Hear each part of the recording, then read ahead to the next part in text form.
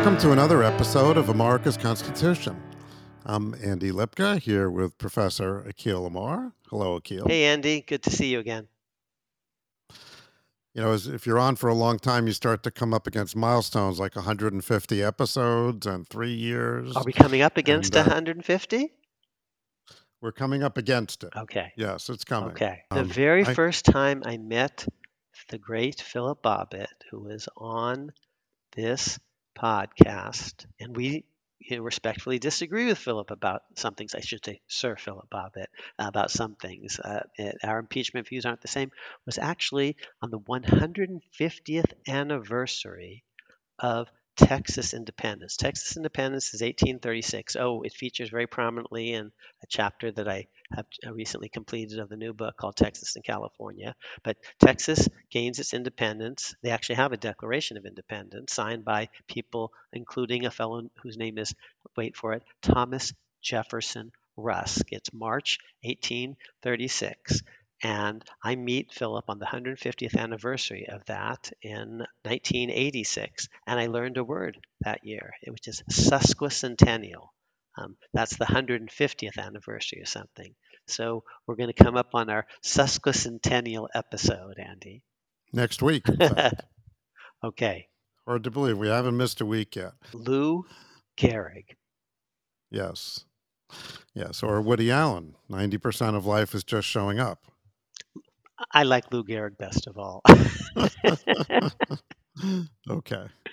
Well, we've done a couple of episodes recently on the Speaker follies in the House, and now there is a new Speaker of the House, Representative Speaker Johnson from Louisiana, and he was kind of out of the blue, I think, or out of the red, I guess. We're going to talk about red and blue a lot today, Andy. Yes. Didn't expect it, but there he is. And, we talked a little bit about Jim Jordan in terms of someone that, maybe was he qualified under the 14th Amendment, Section 3, because of various things that he did that were possibly insurrectionist or giving aid and comfort to people that were enemies of the Constitution. So Representative Johnson has had his own troubles with the 2020 election. Where do you place him on that spectrum?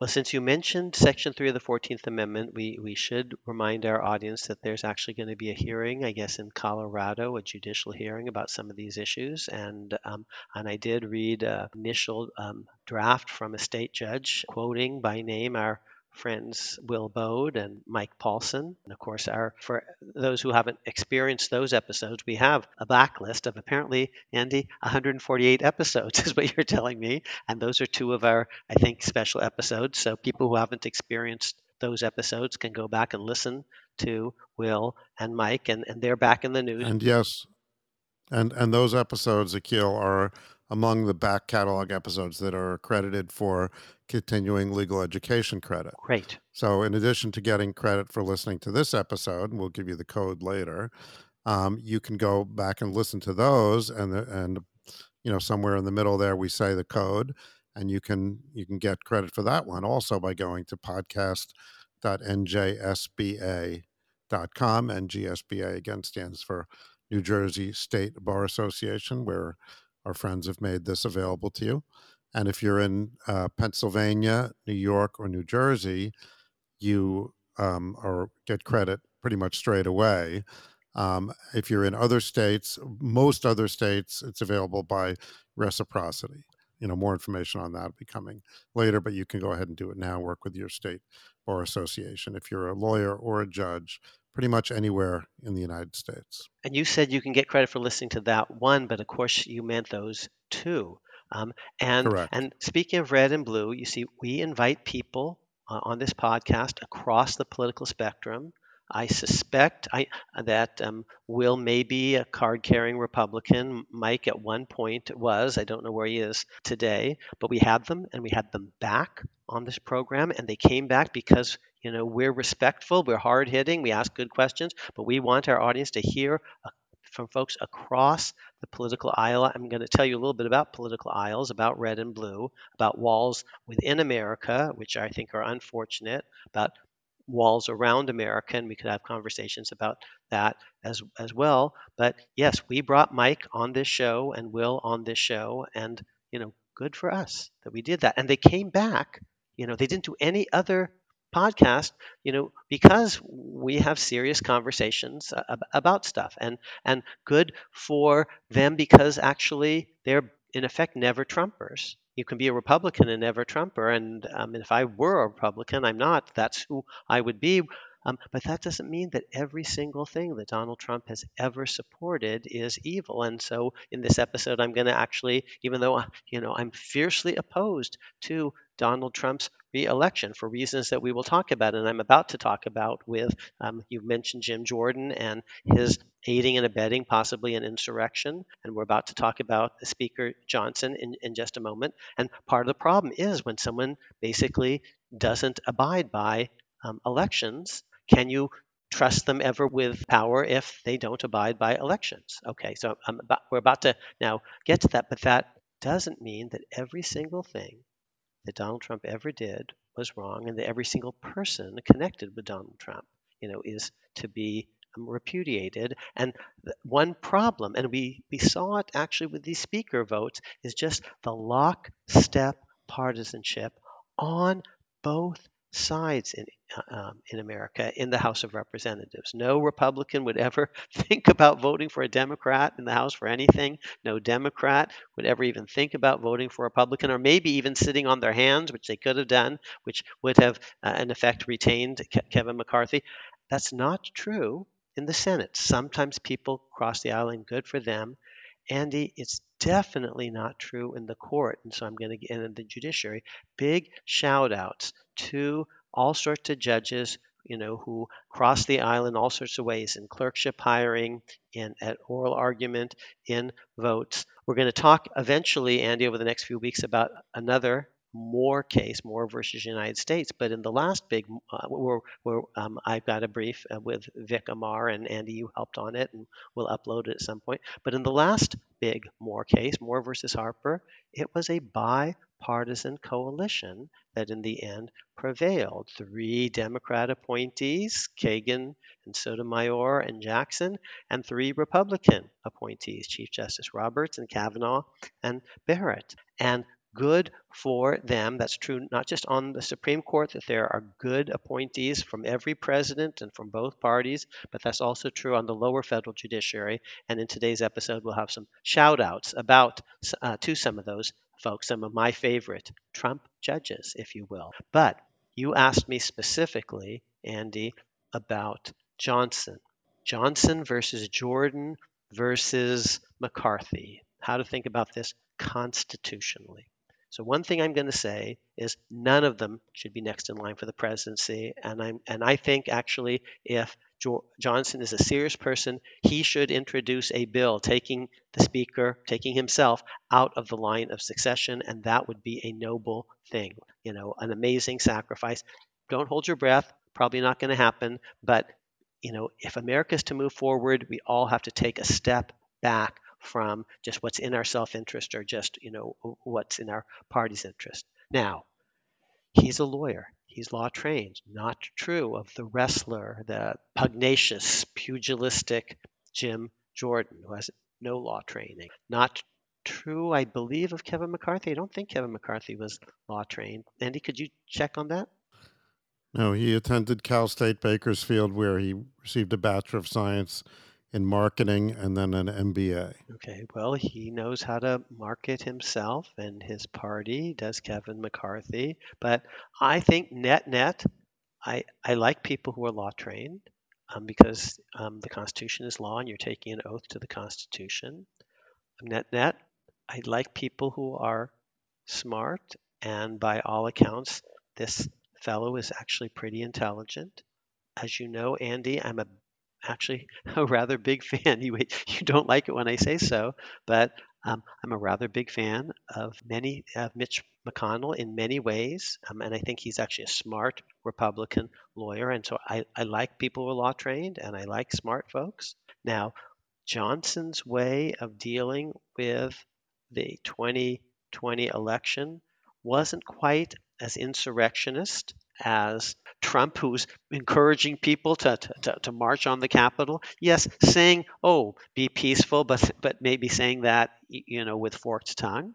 Okay, so I hated that they actually that people actually with force of arms broke into the Capitol and tried to obstruct a lawful transfer of power. So I hated that, and I hate anyone who gave that particular tactic aid and comfort, who abetted it, who encouraged it. Okay, I really also think that trying to get Mike Pence to refuse to certify the Biden electoral votes, and in fact, instead to affirmatively recognize the fake Trump votes, that's horrible, lawless. No president in history has ever urged a vice president to do anything like that.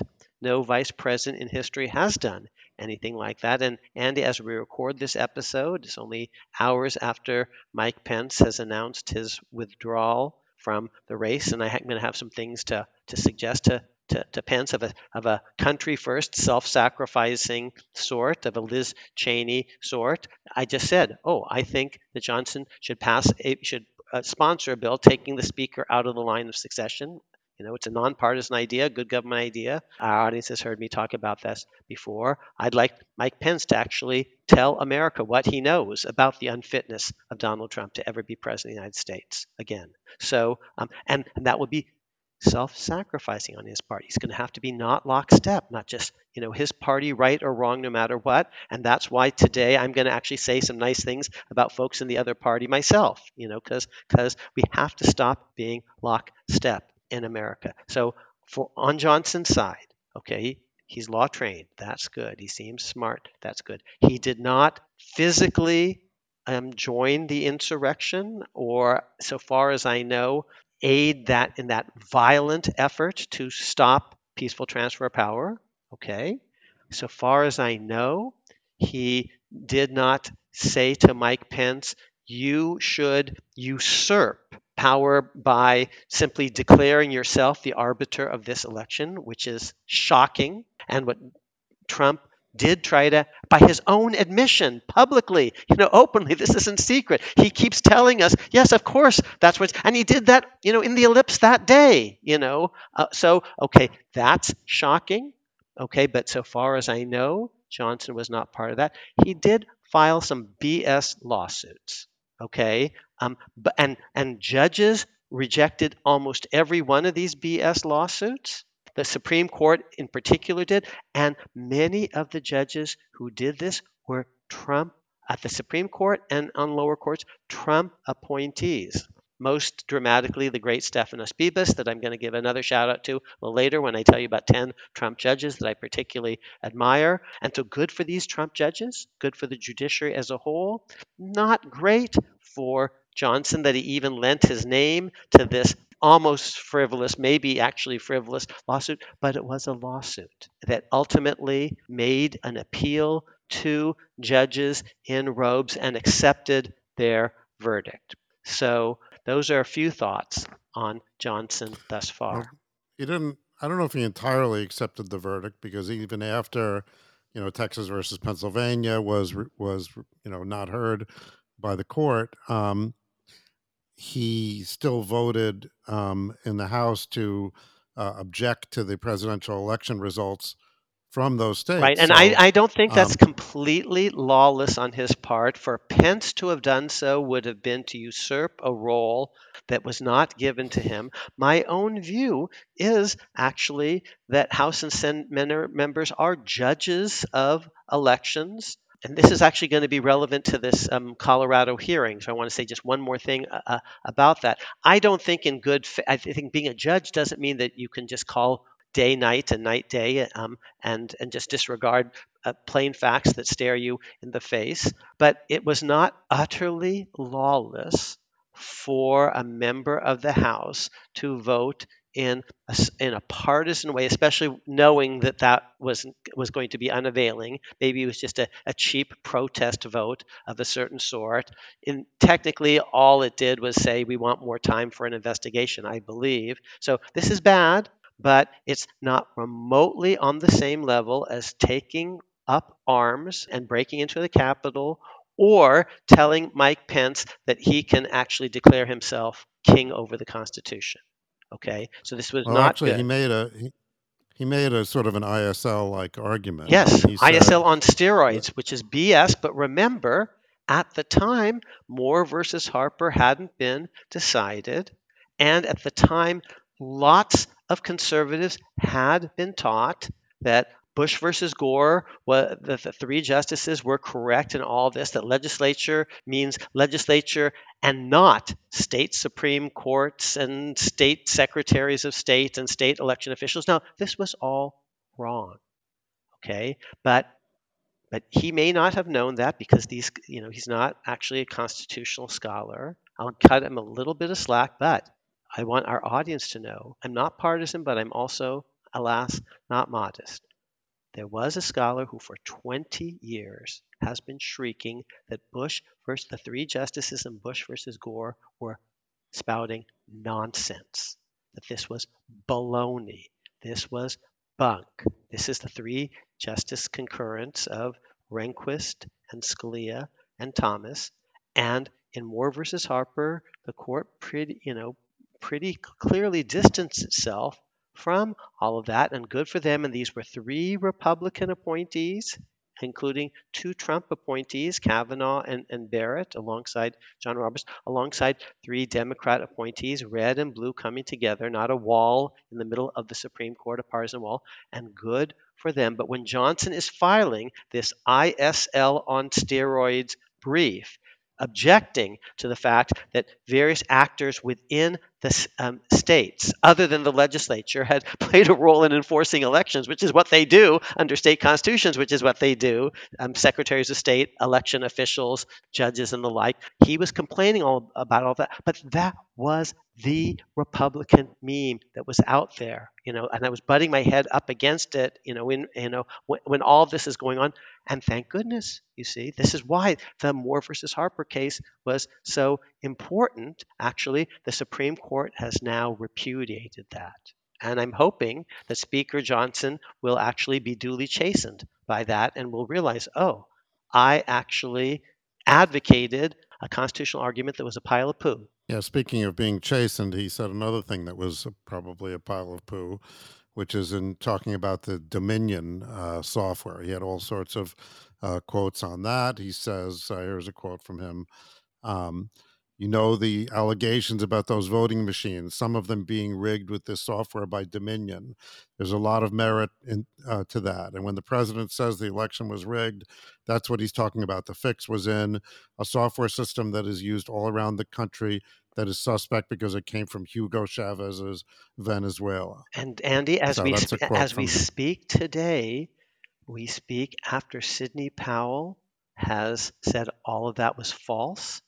After she's pled Hmm. guilty to serious offenses of uttering false statements. Jenna Ellis pled guilty to a felony, accepting responsibility for these false statements. Ken Chesbrough pled guilty. So, and there were And judges. don't forget, Fox had to pay $700 million or whatever it And was, and thank in damages for. And thank you, Steve Sussman, the late great Steve Sussman, one of my friends and heroes. We should do an episode in his honor at a certain point, and we will. Big shout out to his widow, Ellen. He gave a lot of money to Yale. He's very generous. He was personally very kind to me. He also was a Hugo Black clerk, a Jewish kid who lost his dad very early in life and triumphed against all the odds. The great Steve Sussman, was his law firm that was involved in that Dominion case. So we should have an episode about all of that going forward. But Andy, even before all of that, great judges, including Trump appointed judges like the great Stephanus Bibas on the Third Circuit, my former student, are calling BS on claims like this, saying, where are your, these are very serious allegations. Where are your facts, counselor? Have you done your due diligence, attorney X or Y or Z? And the attorneys who actually didn't do their due diligence and affirmatively misrepresented things, oh, they're now admitting, and good for them. They're confessing their guilt. And Jenna Ellis put it actually in moral and religious terms. She said, what I did wasn't just illegal, but wrong morally. She said, as a Christian, this is what I believe. So good for you, Jenna Ellis. It's never too late to do the right thing. Good for you, Sidney Powell. There will be consequences, legal consequences. You guys are going to be disbarred, I suspect. Good for you, Ken Chesbro, moving forward with your lives and saying there were certain things that we did that were all three lawyers that were false. Good. And of course, part of in all three cases, part of the agreement is that they will testify truthfully to the facts in the cases of other defendants, and including Right. presumably former President Trump. But what So that Speaker, then Representative Johnson did seems to me within the bounds of fair play insofar as you put things in a legal complaint, you file a lawsuit, and then the judges decide. And the judges body slammed this lawsuit by Johnson, just as a judge, and I mentioned this in an earlier episode, I'm going to repeat the word, body slammed the Tillman Blackmun theory that the president isn't an officer within the meaning of the emoluments clause of the Constitution. And for similar reasons, I'm very skeptical of the Seth Barrett Tillman, Josh Blackman thesis that the president is not an officer covered within the meaning of Section 3 of the 14th Amendment, which is one of about 5 questions that has been reserved for discussion in the Colorado hearing that will be held very shortly, focusing very much on the Bode Paulson thesis. On that specific issue, our audience will remember I agreed with Bode and Paulson. I disagreed with my dear friend Steve Calabrese. I didn't know that was his position when I uttered some words it way back wasn't his when. position at the time. Yes. Okay. Well, But it anyway, may have been, but I didn't know that. He hadn't made that public. But I disagree with the Michael Mukasey, Steve Calabrese, Seth Barrett Tillman, Josh Blackman position about whether Section 3 covers presidents. We are going to see very soon what judges rule on that. Stay tuned, hmm audience. Now you listed a number of people that Tillman and company. I assume that you're not alone on your side. Oh my goodness. I've got lots. I would say I have almost everyone on my side, from Lawrence Tribe on down, among people who have really focused on this with great care. We have to start with the great Will Bode and the great Mike Paulson. Eminent scholars, Will Bode, to repeat, clerked for John Roberts and has been cited more by the Supreme Court than any young scholar alive today. And he's my former head TA, and he knows I love him. Doesn't mean I always agree with him. I don't always agree with myself, Andy, but he's an eminent scholar. So is Mike Paulson. So we start with them. Oh, and Larry Tribe, the great Judge Ludig, former Judge Ludig, has also weighed in on this issue. Two people who have really focused a lot of their own scholarly lives on the 14th Amendment are Mark Graber and Gerard Magliocca, and they're emphatically on this side. In the middle, kind of just raising some questions and an eyebrow, is Kurt Lash, but the overwhelming majority, I would say, of constitutional scholars, over 90%, I'm guessing, are pretty emphatically on my side. Okay, so just to sum up on Johnson, then it sounds like you didn't quite say it, but it sounds like that the 14th Amendment Section 3 stuff that we were talking about with Jim Jordan doesn't apply to him, that he's not disqualified from being Speaker Correct. in your view, Except or being a But representative he for that is matter. disqualified from being actually next in line for the presidency after Kamala Harris. And it's nothing personal. I think that's true of every Speaker of the House. I thought that was true of Nancy Pelosi. Thought it was true of Tip O'Neill and Jim Wright, because I don't think that they belong in the line of succession. And once again, you see how destabilizing it is if, God forbid, something were to happen to just two people, And there are evil folks in the world, and there are bombs and other things. If something would happen, the kind of regime change that would be effectuated if we moved from two Democrats, let's say that they're at the 40-yard line on one side of the field, to someone who's at the 20-yard line on the other side of the field. Oh my gosh, wow, that would be horrible for America. And I'm not at all sure that Anthony Blinken would acquiesce in this, because I think he could properly take the position that constitutionally he's next in line, because the statute is unconstitutional, maybe not in 18 different ways, but I could easily actually get up to 9, especially when I add not just founding arguments, but arguments based on later constitutional amendments, like the amendment all about the vice presidency, which is all about, it's the presidential succession amendment, the Lyndon Johnson amendment, and its letter and its spirit. Okay. So, we mentioned the Moore versus Harper case, and, that you filed a brief last year on that case. And of course, that wasn't really your practice in the past, is to file amicus briefs. Not something that you spent a lot of your career doing. Um, but And Andy, it, can I just tell you it, why I did it? sure. Okay, because I have a friend. You may know him. His name is Andy. Okay, and he told me several years ago, Akil, the idea isn't just generating ideas; it's actually getting them out in the world. So you should do this thing. You should do a podcast. And I said, "What's a podcast?" Okay, and now we're up to 149 episodes apparently. And you also, and my friend Andy, I keep slipping it from the third person to the second person. My friend Andy says, okay, well, you keep shrieking to me about how horrible Bush versus Gore is and all the rest. Okay, well, now put your brief where your mouth is and tell the justices that. Don't tell me. Every night when we talk on the phone, put your argument in writing and explain to the justices. And Andy, my friend Andy and I both thought that we had a chance with the justices, even though 6 of them were appointed by Republican presidents, and 3 of them were appointed by Donald Trump. And we were And of right, course, we're not the only people that, you're not the only, you and Vic aren't the only people that filed of briefs. course. There were maybe 90 other briefs, but, we do have reason to think that our brief was relevant to the opinion It didn't without, like chicken soup. It didn't hurt. It didn't hoit. yes, exactly. And actually, your colleague Jason Mazzoni thinks so. He had some very interesting things to say on balkanization. That's Jack Balkan's wonderful blog. We'll post a link to it on the show notes, and I actually tweeted out about it this week.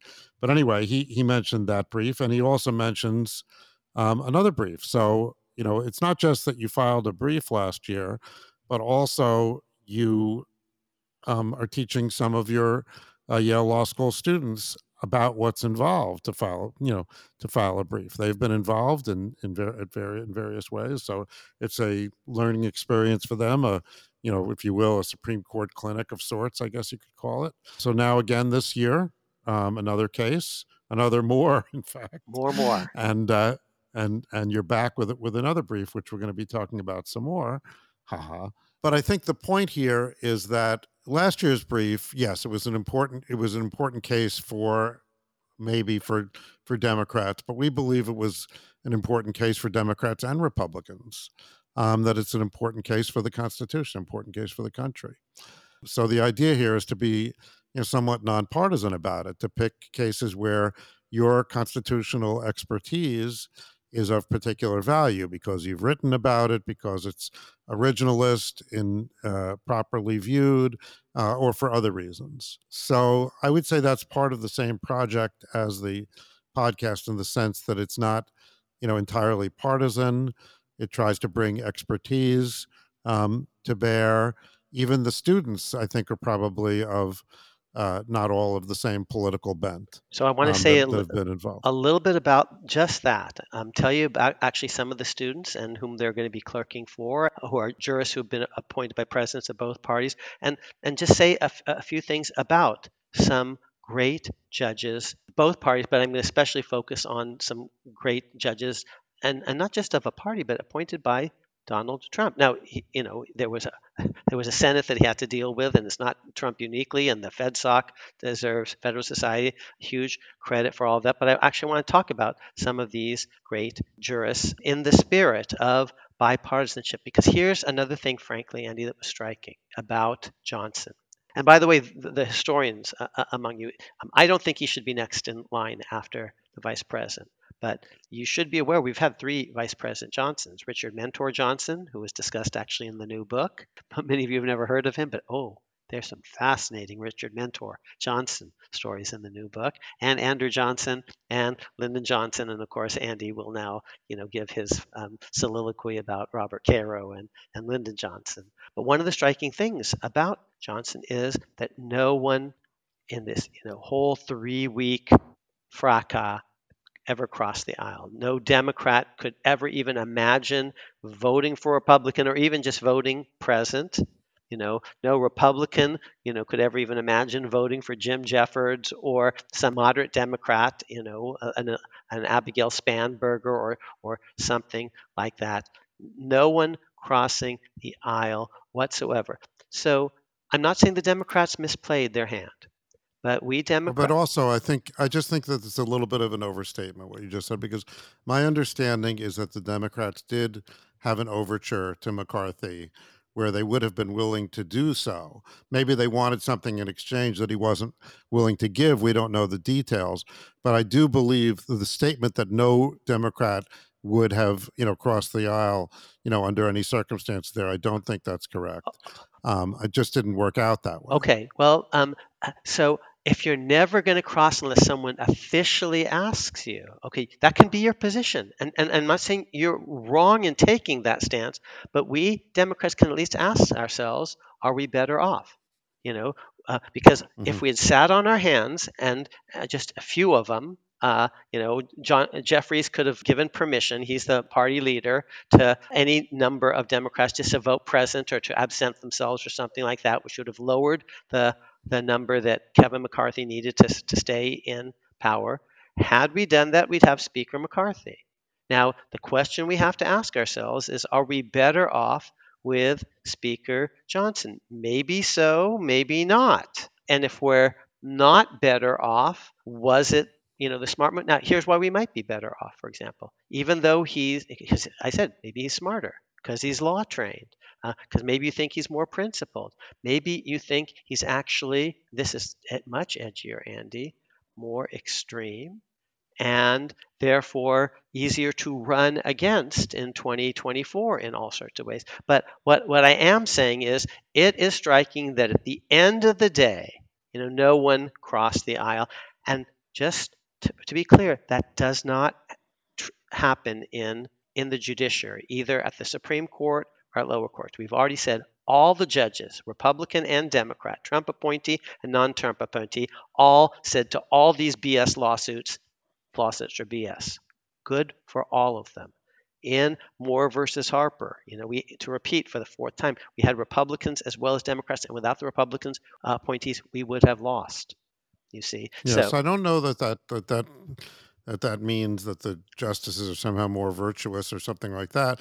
It might just mean that the structure of the judicial branch is such that you can cross the aisle and you don't suffer consequences that you might suffer yes, sure, because it of the is party structural. system. In It as it's a whole bunch of things, including, yes, you can't be primaried by the base. That's huge. It's not Mhm. just that. I'll be blunt.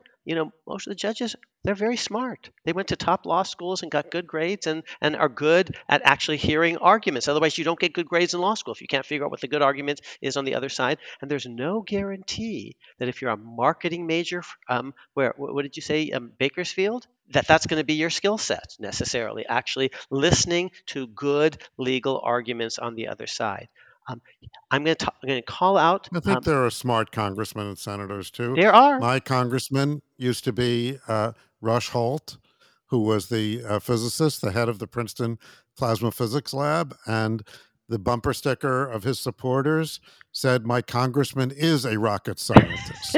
So, So it's what's interesting is many Americans hate Congress but like their congressperson. So that's also an mhm. interesting phenomenon.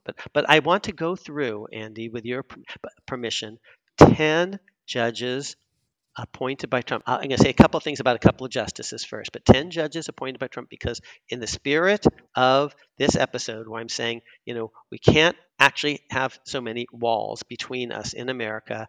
We're going to try to pull down some walls here. I'm a card-carrying Democrat, an anti-Trumper, a never Trumper, but I'm going to say nice things about 10 Trump appointees.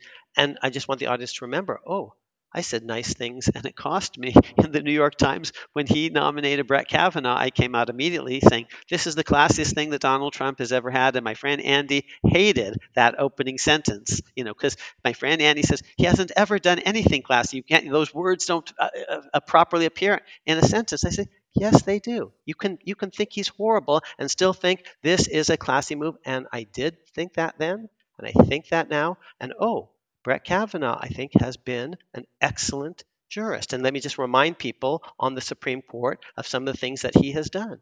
So I thought his concurring opinion in Bruin, talking about how the gun law there was really out of the mainstream if you count states, emphasizing 3 times in 3 pages that at least 43, maybe 44 states were out of sync with New York, or put differently, New York was out of sync with 43 or 44 of the other states.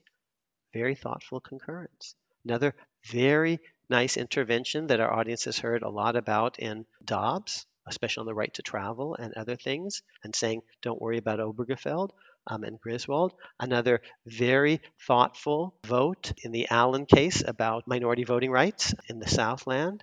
In Moore versus Harper, he joined the right side. And he had further to go because in 2000 he was, with Team Bush. And good for him. And he had written some things in the shadow docket that, in effect, he disavowed, by siding with Roberts' repudiation of certain elements of Bush versus Gore. Well done, Justice Kavanaugh. We salute you. And same ditto for Justice Amy Coney Barrett, another Trump appointee who was down in Florida in 2000 and did the right thing. John Roberts was a Bush lawyer in 2000, and good for you, Chief Justice Roberts. And by saying that, we're not condemning the people whose votes we didn't get. I think that they are honest people who just saw things rather differently. But I'm singling out Kavanaugh and Barrett in particular because they're Trump appointees, and I'm glad they're on the court as opposed to lots of other people who could have been put on the court. Maybe they wouldn't have been confirmed, but these are outstanding jurists whom I hold in very high regard. So, I think you're about to talk about some lower court judges that were appointed under Trump, and I think that from my point of view, you told me you're going to do this. I think that, look, I don't like the fact that we don't have a lot of bipartisanship in this country. That we can't, there are lots of issues which I think are divided along party lines that need not be, like immigration and things like that.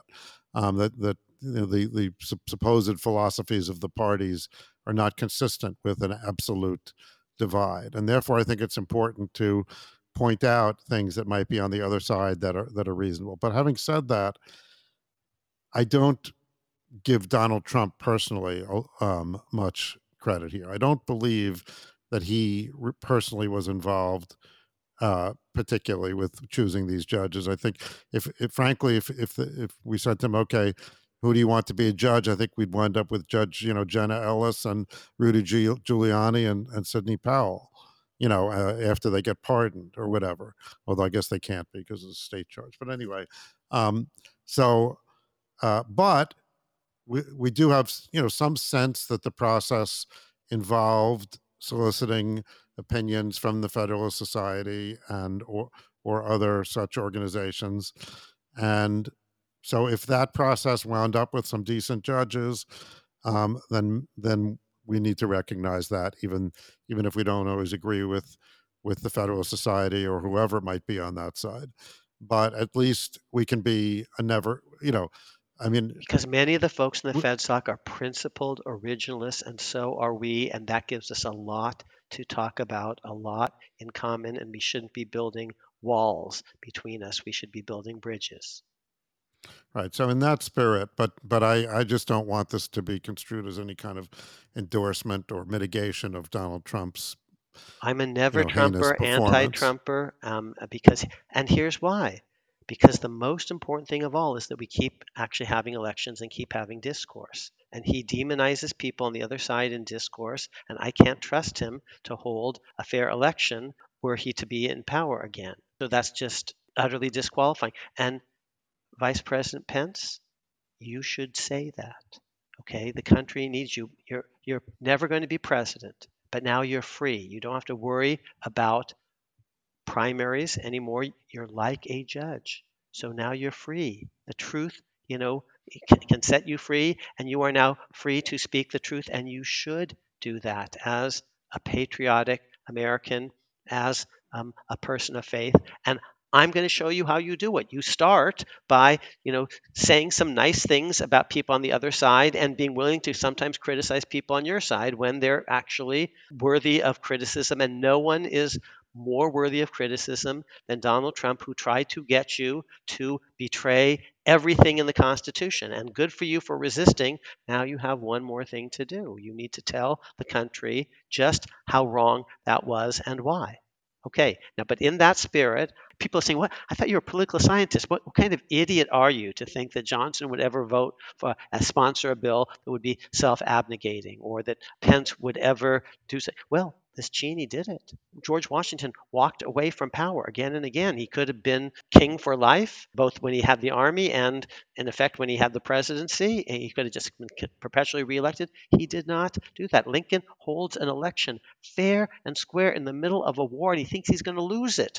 And he still holds an election in 1864. So, yes, I am a political scientist. That comes with a certain amount of cynicism built into the nature of the discipline. But we have had amazing leaders who did the right thing in self abnegating ways. We have never had anyone who tried to obstruct a lawful transfer of power the way Donald Trump did when he tried to persuade you, Vice President Pence, to usurp power on January 6th. And good for you for resisting. Now keep going with that, please. Okay, so I'm going to mention some of these judges, and not just their names, these Trump judges, but some specifics about them. And I want our audience to hear, at least on this podcast, we don't think that the truth is always, or excellence is always just, on one side or with one color. Okay, so you're going to tell us about some of these lower court judges that meet your, your high standards, or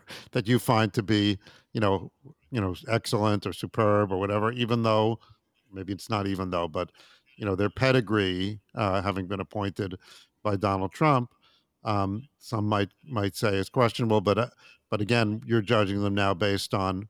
Well, tell me what you're judging them based on. So you're saying, asking Andy, well, best by what standards, by what criteria? Here are a few. So I think to make the absolute, to be at the absolute top, you have to be intellectually very impressive, very intelligent and open-minded. And what are some indicia of that? They're not perfect indicia, but truthfully, because excellence can come from all sorts of places. Abraham Lincoln, as you know, Andy, because you've read the chapter, several chapters on Abraham Lincoln, he's a nobody from nowhere. He has less than a year's formal education in his entire life. He never went to any college, any junior college, any high school, much less law school or graduate school. And I think he's maybe the greatest lawyer any modern nation has ever produced. Okay, so, but in today's world, again, people like Hugo Black didn't go to a fancy law school, but many of the people on my list actually did go to impressive law schools, and not all Yale. There are many good law schools, and did very well in law school. And this is not an easy thing to do, to rise to the top when lots of very talented people are all around you, and you have professors of all sorts, professors on the left, maybe a few professors on the right, all sorts of different subjects. So one thing is these folks do have a certain kind of pedigree. Most of them. Most of them went to very impressive law schools, and to repeat, not all Yale Law School. Relatedly, because I said, not just intelligence, but open-mindedness. Well, how am I going to judge this? I'm going to be straight, Andy. I haven't read lots and lots of opinions from each of these people that I'm going to, whose praises I'm going to sing. I may have read an opinion or two from some of them, maybe not even that from others, but I think I have an informed opinion because I often know several, at least one, but maybe several of my top students or other very impressive recent law school graduates who have clerked for these folks and who tell me how impressive they are. And these are students whom I've come to respect, and I respect their assessments. Sometimes these reports are filtering to me from students who clerked for other judges on the same court or the same circuit or the same district court, who actually say this person really is very well respected by everyone. Often my assessments are based on what other judges have told me about the fellow judges whom they hold in the highest regard. I've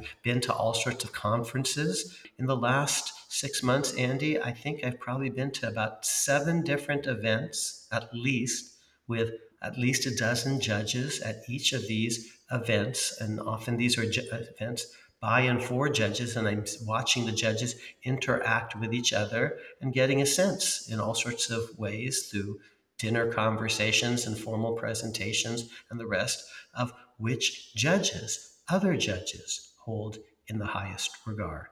And that seems to me quite relevant in assessment. Candidly, Andy, I'm particularly smitten with judges who are readers, and not just readers of novels and not just readers of Supreme Court cases, but readers of serious originalist scholarship and readers of primary historical sources. It's very hard to do this as a judge, especially hard as a lower court judge when actually you don't get constitutional law cases day in and day out, but you're preparing yourself for the constitutional law cases maybe that you do get, and maybe some of these people for the possibility that you might possibly lightning could strike. You're going to be nominated to the Supreme Court, and you're getting a head start on that job. The Supreme Court is increasingly telling you to take originalism seriously. That's a bunch of the cases, Andy, that we've been talking about on this podcast. And I think some judges in the Hugo Black tradition are continuing to hit the books. Not only were they good students many years ago in college and in law school, they're good students today. And one of the ways that they're good students is by reading. Another way is by, frankly, hiring law clerks who are a little bit more au courant, up to date on some of the current scholarly trends, candidly, including some of my own writings, but the writings of other people too. Those are some of the criteria that I'm using. Some of that seems perhaps, Andy, a little bit self-centered and self-serving. I'm trying to be candid. Just to repeat, many of these judges did not go to Yale Law School. They are all appointed by a president whom I voted against. But they're all people that I do hold in very high regard. Some of them I've never met, or if I met them just cursorily, but I have reason to put them at the top of my list. And the list is going to, of course, omit all sorts of people. I'm just picking, maybe it'll be 11 or something. It won't be 18, but just picking just a few of the people that I actually know enough about to, give my seal of approval, such as it is, for whatever it's worth. Well, to sum up what you said, or at least to react to what you said, it sounds like some of the things that you mentioned were sort of a raw intelligence, just your impression of your interactions with them, their qualifications from the point of view of having gone to a good law school and done well there and clerked for impressive judges, and so forth. So, a sort of labeling that goes on, by succeeding in the academic ladder. And then there's a sort of an ad hominem component to it, in that other people have told you that they respect them, but these are people that you in turn respect. And of course, then the next question would be, how do you respect those people? But presumably, it's some of the same things. Yes. It's not just that many of these people have hired clerks whom I happen to know, some my students, some other people's students, but many of the people on this list I know consider very smart top students across the ideological spectrum. These are judges who are breaking down walls, so to speak, and who often tell me directly or indirectly that they're very interested in getting clerks of different perspectives. This is one of the things Mm-hmm. that I most admired about then Judge, as he was, Brett Kavanaugh on the DC Circuit. He, I think, affirmatively appreciated hearing different points of view. You also mentioned that you want someone that's a reader, preferably that reads history. I think, and obviously you want to tie that into originalism. You said you want them to read originalist work, originalist scholarship.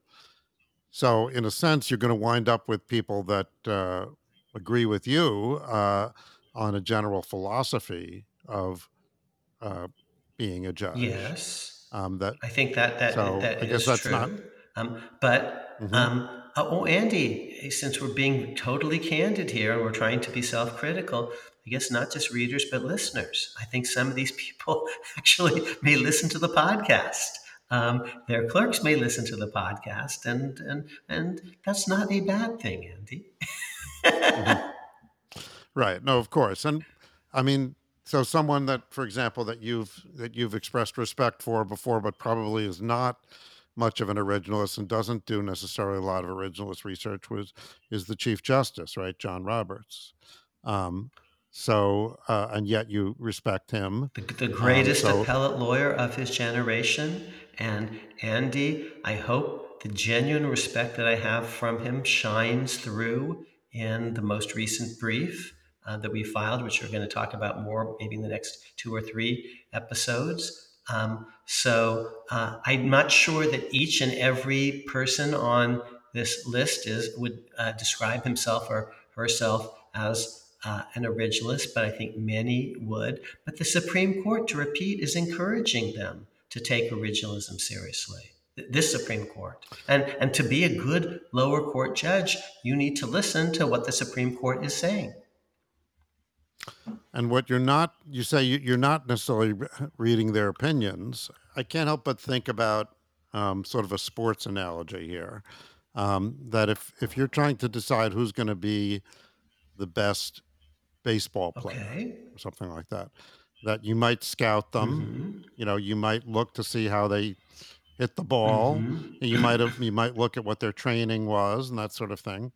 Um, but if you don't actually see how they've performed, then it becomes then it's a very much of a sort of trust my judgment sort of thing. And actually, one could argue that in recent years in baseball, anyway, that a more scientific approach and actually looking what people actually did is sometimes overrides what their potential is. Like a five-tool player, may not actually turn out to be a great player. So I would say that another criterion I think that someone listening to this podcast would have to use before they would take what you're saying, to heart, would have to be, well, how has it turned out in the past? So in other words, you've made certain predictions about judges or justices or whatever, that this person seems like they're going to be good, or this person, that sort of thing. So when you evaluate your own performance in that respect over the decades, because you have been around for a while, it's one advantage we have here. How would you say that you've been a pretty good predictor that way? That we should take that your experience as to heart. When it comes to my own students, I think I actually have had, candidly, a pretty good eye for young talent. And I've tried to be non ideological. I spotted young Josh Hawley and said, this guy is actually very impressive. And I knew he was quite conservative, but I could see how impressive he was. And I could see on the other side of the political spectrum how impressive Jake Sullivan was. And Jake was my research assistant, and his spouse, Maggie Goodlander, was. But if you look at my Wikipedia page, you'll see a lot of notable students, a pretty long list. Larry Tribe, to pick someone other than yours truly, had the reputation, still does, of being having a great eye for young talent, whether we're talking about Barack Obama, who was Tribe's assistant, or Ron Klain, who was Tribe's assistant, or here a list of other people who were Tribe's assistant: Elena Kagan, Martha Minow, Jamie Raskin, Kathleen Sullivan, Michael Dorf. There are just so many. I'm just not even. Well, as long as you're mentioning Josh Hawley, I think we should probably mention Ken Chesbrough. Okay, and Ken and Larry who's Tribe. very talented and intellectually gifted. And see, that's not the entirety of everything. But what I can tell you is, as a teacher, I've often been able to gauge pretty well someone's intellectual capacity. Now, that's not the whole, okay? Sometimes I actually don't know them so well because you're frankly raising a question of character and judgment above and beyond intellect. Sometimes I know that as a human being, I think the world of Jake Sullivan. I think the world of Maggie Goodlander, who's his spouse. Neil Katyal, Jeff Rosen. So some of these people, I've actually been part of their lives, and they've been part of mine. I feel honestly as if they're family to me. That's how I feel about Neil Katyal, about Jeff Rosen. And many of them, I was at their wedding. They invited me. And when their children arrive in the world, I'm one of the people whom they notify. Josh Gelster. I've had so many. He's actually maybe not as famous as some of the others, but oh, what a sweet person, as well as a smart person. So you're asking me honestly, what's my track record in terms of spotting, high achieving intellect. 4 of my students are senators of the United States, and a couple of them I think I have a good personal relationship with. Big shout out to Michael Bennett from Colorado, whom I just adore. Lots of top professors at top places were my proteges. I think actually pound for pound, I probably produced, candidly, Andy, since you asked about track record, we didn't rehearse this. I think I've probably produced more than anyone else in my generation, and by a pretty good order of magnitude.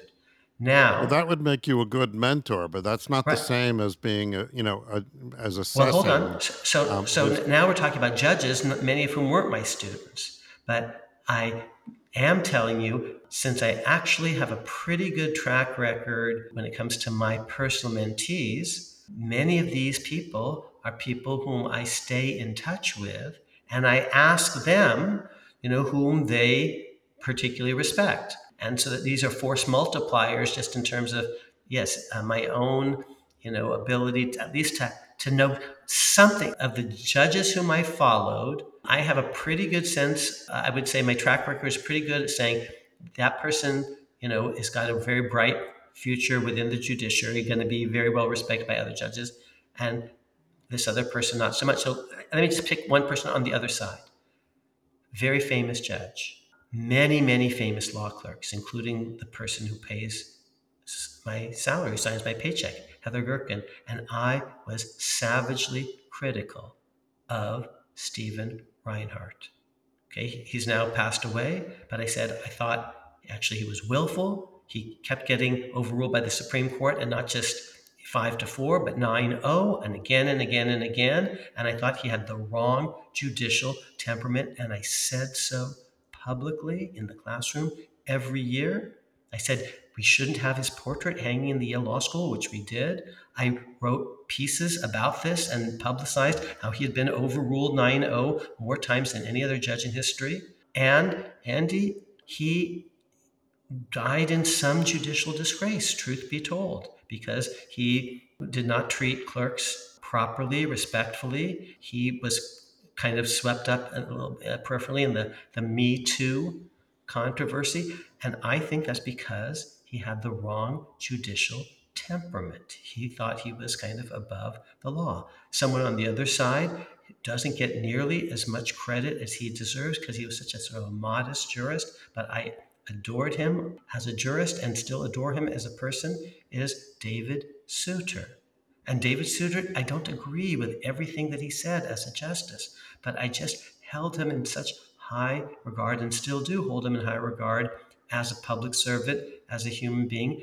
And we will see in the future. But I think David Souter's reputation will continue to rise because people, future historians will look back and say, that guy was a judge's judge. And he's not an originalist, quite, David Souter, although he's very interested in history. But he's more of a precedent person. The very first time we met was at an event that he helped initiate, all about the history of the Fourth Amendment and the writs of assistance. And Nadine Strawson and I, Nadine was his classmate, I believe, at Harvard Law School, and did this event together. And in an earlier podcast episode, and remember, Andy, our audience can listen to all these earlier episodes, Nadine and I were reminiscing about that David Souter episode. I think we even played a little clip with David Souter's voice. So David Souter is not actually a Clarence Thomas, Antonin Scalia style originalist, but I promise you, he's a reader, a great reader, and is interested in history.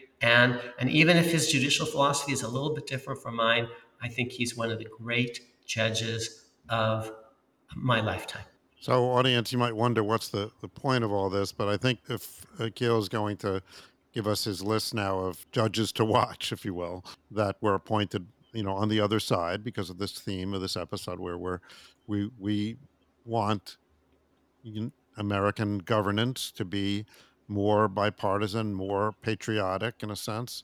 And so we're reaching across our aisle, since we're both Democrats, to see where there's merit on the other side. So you might say, well, okay, why should I take this seriously? Yeah. And you might not, but we're trying to at least identify our criteria, and then the audience can judge. And I think Akil is being honest that look, no one has time to read every judge's opinion on everything. So then why would you take it seriously? And here's why: because it's kind of a holistic view. Akil has a track record of finding great students. In other words, identifying the students that he finds to be among the most talented and mentoring them. And sure enough, many of them have flourished. Maybe not all, but many. And similarly, I think what happens after a while is if you make the right judgments about a number of people and they wind up in successful places in the legal constitutional ecosphere, then they're in a position to see the key people coming up themselves. So your network, I think, is a very informed network. So I would say that's a good your own judgment in many cases has proven to be sound, and then that has led to a network which we can trust, and you trust your network to some degree. You then look back and kind of get feedback on yourself by evaluating your own performance, and again, not perfect, and presumably you've refined your methods over the years. So I think that all adds up to, maybe it's not perfect, but we should be at least interested in what you have to say. So with all that, why don't you now tell us who made the Amar list? And I'm going to do it in order of seniority. I'll start with Court of Appeals judges, and then I'll move to trial court district judges. I believe Donald Trump's first appointment to an appellate bench is the great Amul Thapar. I know Amul well. We've had many, many conversations. I love the guy and think he's very smart. He probably listens to this podcast, Andy. I'm sure his clerks do. And we've invited him onto the podcast, and he's agreed. So he's going to be on a future episode, and people can hear him for themselves. Keep an eye on him. Mitch McConnell loves the guy. He's on the United States Court of Appeals for the Sixth Circuit. He's from Kentucky, so is Mitch McConnell, who had worked with him earlier. Not a Yale Law School graduate, happens to be South Asian. And my prediction, frankly, Andy, is that one of the next 3 justices on the Supreme Court will probably be an Asian, maybe not South Asian, maybe East Asian or something else. Keep your eye on Amul Thapar. He's an amazing reader, very hardworking, good family person. Love him. So I think we're not going to give as much detail on everyone, but Right. it's good to Yeah. see, for the first one at least, how he fits into Right. this schema that we just Right. laid out. So the other judges shouldn't be insulted if they're not Okay, right. getting Okay, as much and detail. I'm just doing it in order of seniority. Kevin Newsom on the United States Court of Appeals on the 11th Circuit. He sits in Birmingham. I read a paper that he wrote when he was still in college, and it wowed me. And we should have brought him onto the Yale Law School as a student, but we didn't. Harvard picked him up, first in his class at Harvard, clerked on the Supreme Court, Solicitor General of Alabama at a preposterously young age. He and I are actually going to be co-teaching a class at Yale in the spring, and he's awesome. Both he and Amul, cards on the table, have hired many of Yale's top students, and I know they always sing his praises. Joan Larson is someone I'm not sure I know as well personally. She graduated from the Northwestern Law School. She's on the United States Court of Appeals for the 6th Circuit. She's in Michigan, I think, but I think she was on maybe the state Supreme Court of Michigan or state court. But Andy, she was an academic. She's one of Steve Calabresi's best students ever at Northwestern. They co-authored an article together in the Cornell Law Review on separation of powers. Brilliant article, brilliant jurist. I think we may have met once or twice, maybe. She probably couldn't pick me out of a lineup, but I hold her in the highest regard. You've already heard me, Andy, mention the great Stephanus Bibas, Yale Law School, one of my students, clerked on the Supreme Court for Justice Kennedy, a very distinguished law professor at University of Pennsylvania. He sits on the Court of Appeals in Philadelphia, and I especially admire him for his writing style, his integrity, his scholarly achievements as a professor of criminal law. He was a prosecutor, great public service, but also he's a really great writer, beautiful stylist, and very honest. And when these ridiculous lawsuits challenging the election came his way, he called them out in no uncertain terms. And good for you, Stephanus. I'm very proud of you. Another academic, not my student, on the DC circuit, Naomi Rao. She also happens to be South Asian, Yale College grad, but I don't think I had her as a student. She's a separation of powers expert. She's on the DC circuit, which is a feeder circuit. Many of the justices on the current court, from the chief on down, have in the last 20 years have first been on the DC circuit. Keep your eye on her. Very impressive. And to repeat, she's a former professor of separation of powers law. She has a particularly strong view of the unitary executive. Another one of my former students, the great Bill Nardini, is on the United States Court of Appeals for the 2nd Circuit. He sits in Connecticut. I was on the Judicial Selection Committee that actually recommended his name to Connecticut senators, who in turn recommended his name to President Trump. His entire life has been really a life of public service. He could have made a ton of money in private practice. He was in a class where I graded blind and was the top student in that class, clerked for the Supreme Court, I think, for Justice O'Connor, has served our country not just domestically, but abroad. He, I think, spent at least a year doing stuff on behalf of the United States in Italy, clerked also for Judge Guido Calabresi and Judge Jose Cabranes, two of my closest friends in the world. I hold them both in very high regard. They do not always agree on everything, in fact. The one thing that they do agree on is Bill Nardini, and I know him very well. Eagle Scout, straight arrow, wonderful guy. Dear friend, the great Rich Sullivan. I was a district judge, now a Court of Appeals judge in New York City. And one of the things I most admire about Rich, he's very good friends with Justice Kavanaugh. I think they may have played basketball together when they were students. Rich was also a student of mine. But what I especially admire about Rich Sullivan, he's such a modest person, he's very easygoing, is he has spent a lot of time trying to, and a lot of his own time, even off the bench, on a very important job, which is protecting the security of federal judges and their families. Audience members, these are folks, they could have all made so much more money in practice, private practice. They're doing public service and they are at risk.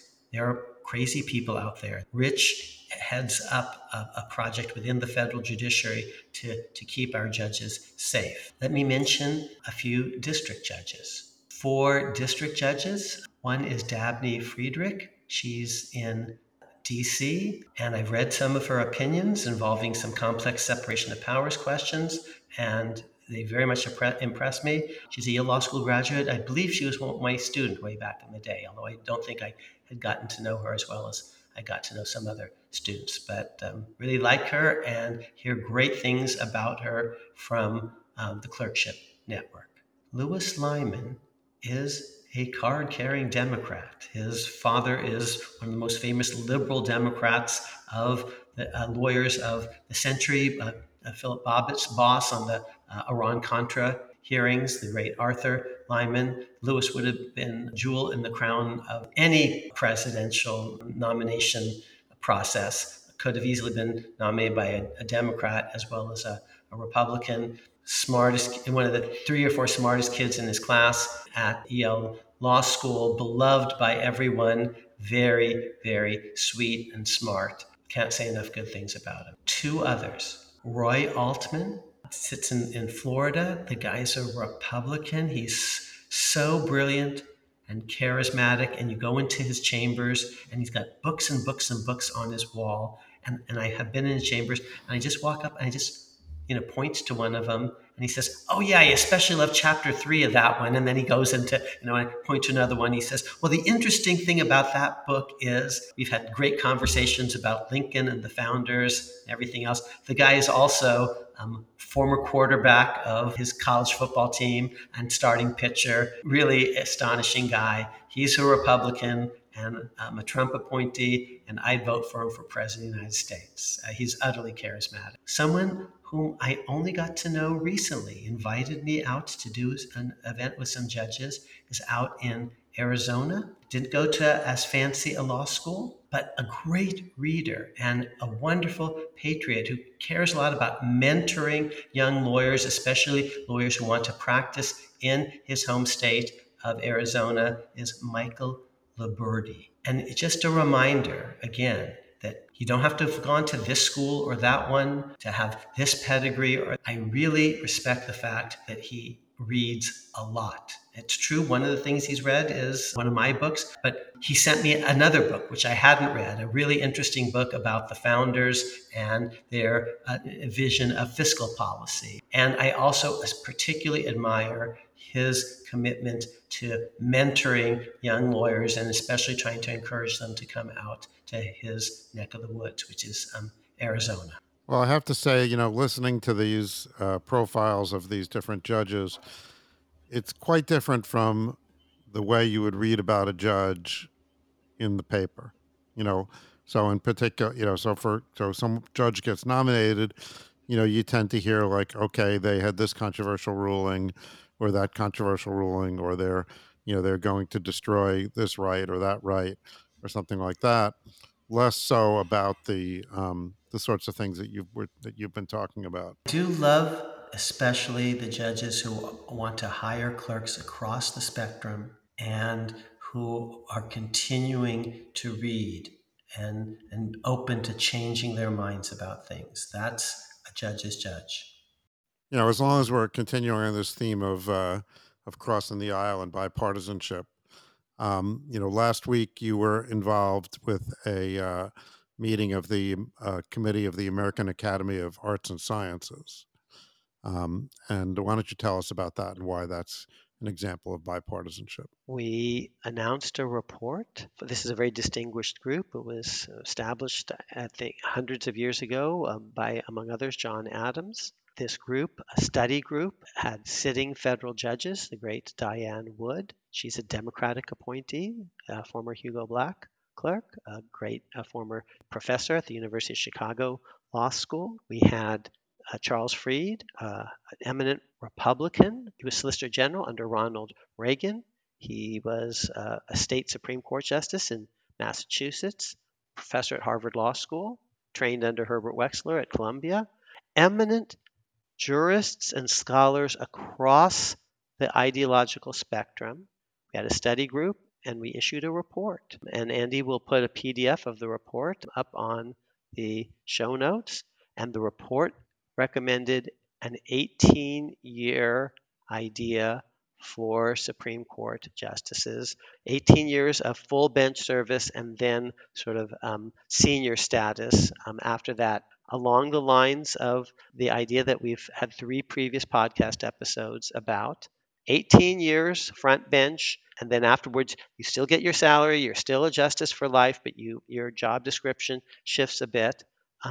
And we had to commemorate the launch of this report, we had a big event at the Edward M. Kennedy Center in Boston. It's adjunct to the John F. Kennedy Library. It's a perfect replica of the Senate chamber. In the last week, Senator Sheldon Whitehouse also introduced a bill with the 18-year idea, slightly different variations. There are 2 other bills that have been proposed that are pending in Congress. They both have embraced the 18-year idea. So 3 congressional bills, all about 18 years. Now this bipartisan report, again, 18 years. The other details vary, but remember where this 18-year idea came from. It came from a bipartisan op-ed written by Akhil Amar and Steve Calabrese roughly 20 years ago in the WashPo. It's just yet another piece of evidence that there are real advantages to trying to reach across the aisle to see if you have anything in common, if you can find common ground with folks on the other side. As we've already mentioned, Steve Calabrese joined our amicus brief in Moore versus Harper. In this new Moore case, he's actually filed an amicus brief on the other side, alongside former Attorney General Ed Meese and a very distinguished scholar, graduate of Yale Law School, a close friend, Gary Lawson. When we talk, Andy, about the Moore versus United States case in the next couple of episodes, we'll be talking about arguments on the other side as well as arguments on this side. It's just a reminder, I might disagree with Steve on this case, but I agree with Steve on that case, or I agree with Steve about this idea, 18 years, but I disagree with him about that idea. That's what we need, seems to me, more of in the country, and that's what we're trying to do on this podcast. We do not rule people out just because they once shook hands with Donald Trump. But our audience knows that I will never vote for Donald Trump, and I urge you to do the same, audience members. Never vote for Donald Trump. But that doesn't mean all of his affiliates are wrong. Okay, so I just want to take a moment for those listeners who are hoping to gain continuing legal education credit from listening to the podcast. Thank you for listening. And again, the way to achieve that credit is to go to podcast.njsba.com. And when prompted, fill out the code. The code is gratitude. Gratitude, GRATITUDE, gratitude. And it's not case sensitive. Akhil is smiling because it seems like these codes have something to do with each episode. Right, and it's also smiling because you spelled it out. Because if anyone spells out TOOD rather than TUDE, I'm thinking they're denied the credit. Maybe you don't deserve CLE. Do we have to spell out CLE? That's C, then L, then E. Yes, well, that reminds you of the guy that called up directory assistance and asked for the number of CBS, and he was asked to spell it. But speaking of CBS, by the way, you were interviewed on WCBS News Radio. Oh yes, by Michael Wallace. Yeah, that was fun. On the drive at 5 or the drive at 6. And so we're going to post a link to that recording And that was all on about the our 18-year idea. I actually did that from the Edward M. Kennedy Center, a live conversation. That was fun. I forgot about that, Andy. Thanks for reminding me. sure. So what was your impression of the Edward M. Kennedy Oh, Center? it's a spectacular venue. It's, as I said, it's a perfect replica of the Senate chamber, including the same carpet with all the seats. Several times we reminded the audience that um, Kennedy worked with people across the aisle. Orrin Hatch's name was mentioned several times. And one of the people who just came to hear me, huge surprise, made my not just day, but week, month, was a former student of mine. His name is David McCullough III. You've heard of his grandfather, with one of his advisors, my dear friend Paul Salman. Let me just say one or two words about David McCullough III. He has created an amazing nonprofit. So have you, Andy. Yours is EverScholar, and his is called the American Exchange Project. I'm on the board of EverScholar. I'm on the board, the nonprofit board of the American Exchange Project, as is the great Paul Salman, a very distinguished television journalist. Our audience has, I'm sure, seen him with his many episodes on the NewsHour. The idea of the American Exchange Project is to bring Americans together from different parts of the country, to partner high school kids in Kilgore, Texas, with high school kids in Boston, Massachusetts, to create like almost like a sister city program. They become pen pals with each other, they Zoom with each other, and then they do home and home visits. And people from Kilgore realize that actually, oh, these Boston city slickers are Americans too, and they love their country, and they're decent people. And the kids in Boston learn the same thing. It's kind of like AFS, the American Foreign Students Exchange Program, but within I think it was America. American Field American Service is Field what it Service. stands Okay, for. thank you. Okay, well, what does CBS stand for, Andy? Okay, AFS. But to create a sense of American identity, bring us together. This is David McCullough's brainchild. He has the perfect trademark for it because his grandfather, the late great David McCullough, was so respected across the political spectrum. And David, his grandson, isn't cashing in on the name to make money for himself or fame or all the rest. He's using, frankly, what he inherited to bring America together. And I told him, and he just showed up, and I didn't know he was going to show up, and it really made my day.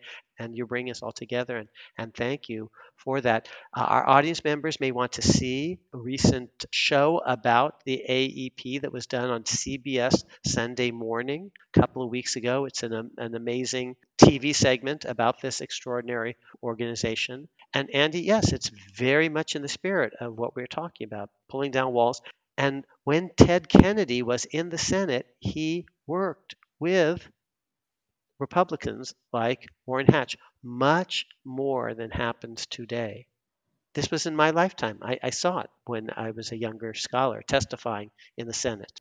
Yeah, I'll put a link up to an article on CBSNews.com about the AEP and David McCullough III. His grandfather, not only was a distinguished author or biographer, uh, but he also was the narrator of the Ken Burns documentary, The Civil War. He's the voice of God in that great documentary. And Andy, David McCullough, it was a very loyal Yale alum, as is his grandson. These guys really believe in America. It's interesting that I think maybe the two best-selling nonfiction authors of the late 20th, early 20th century, Bob Woodward and David McCullough, interestingly, they both went to this pokey little school in New Haven, Connecticut. How interesting.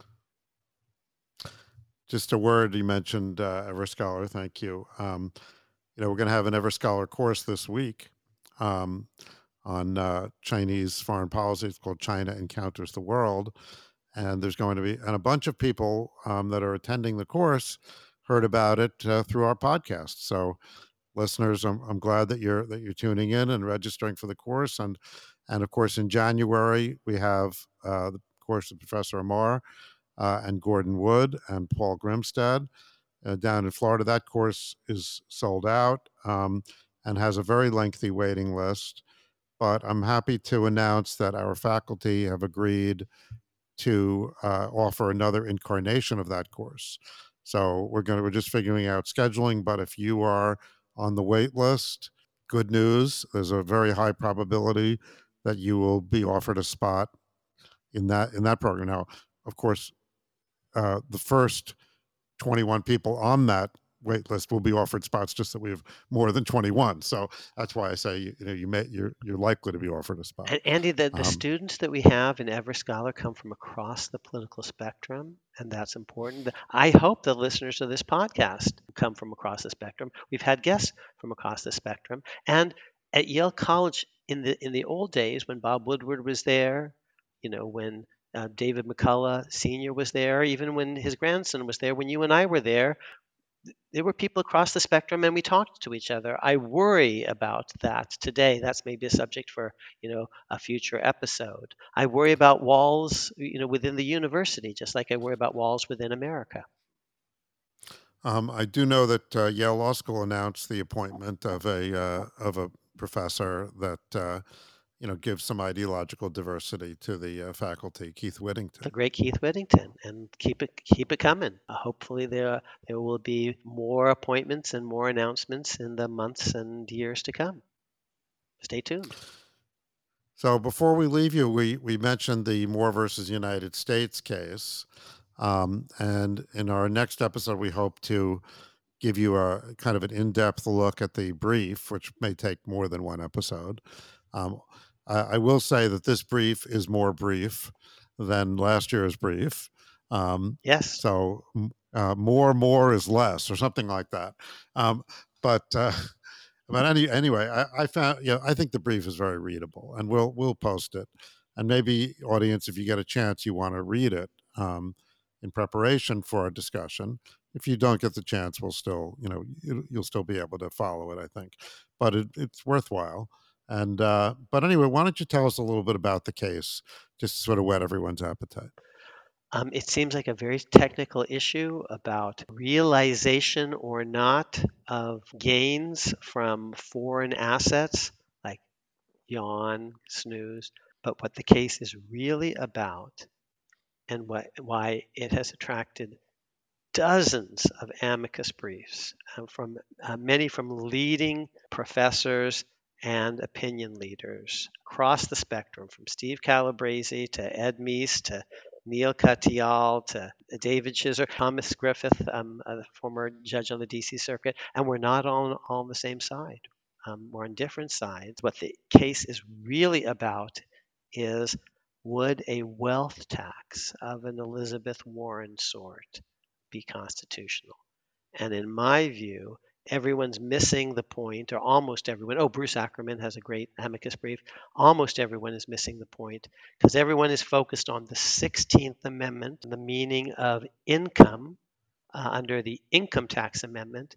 But I think it's not about any of that stuff.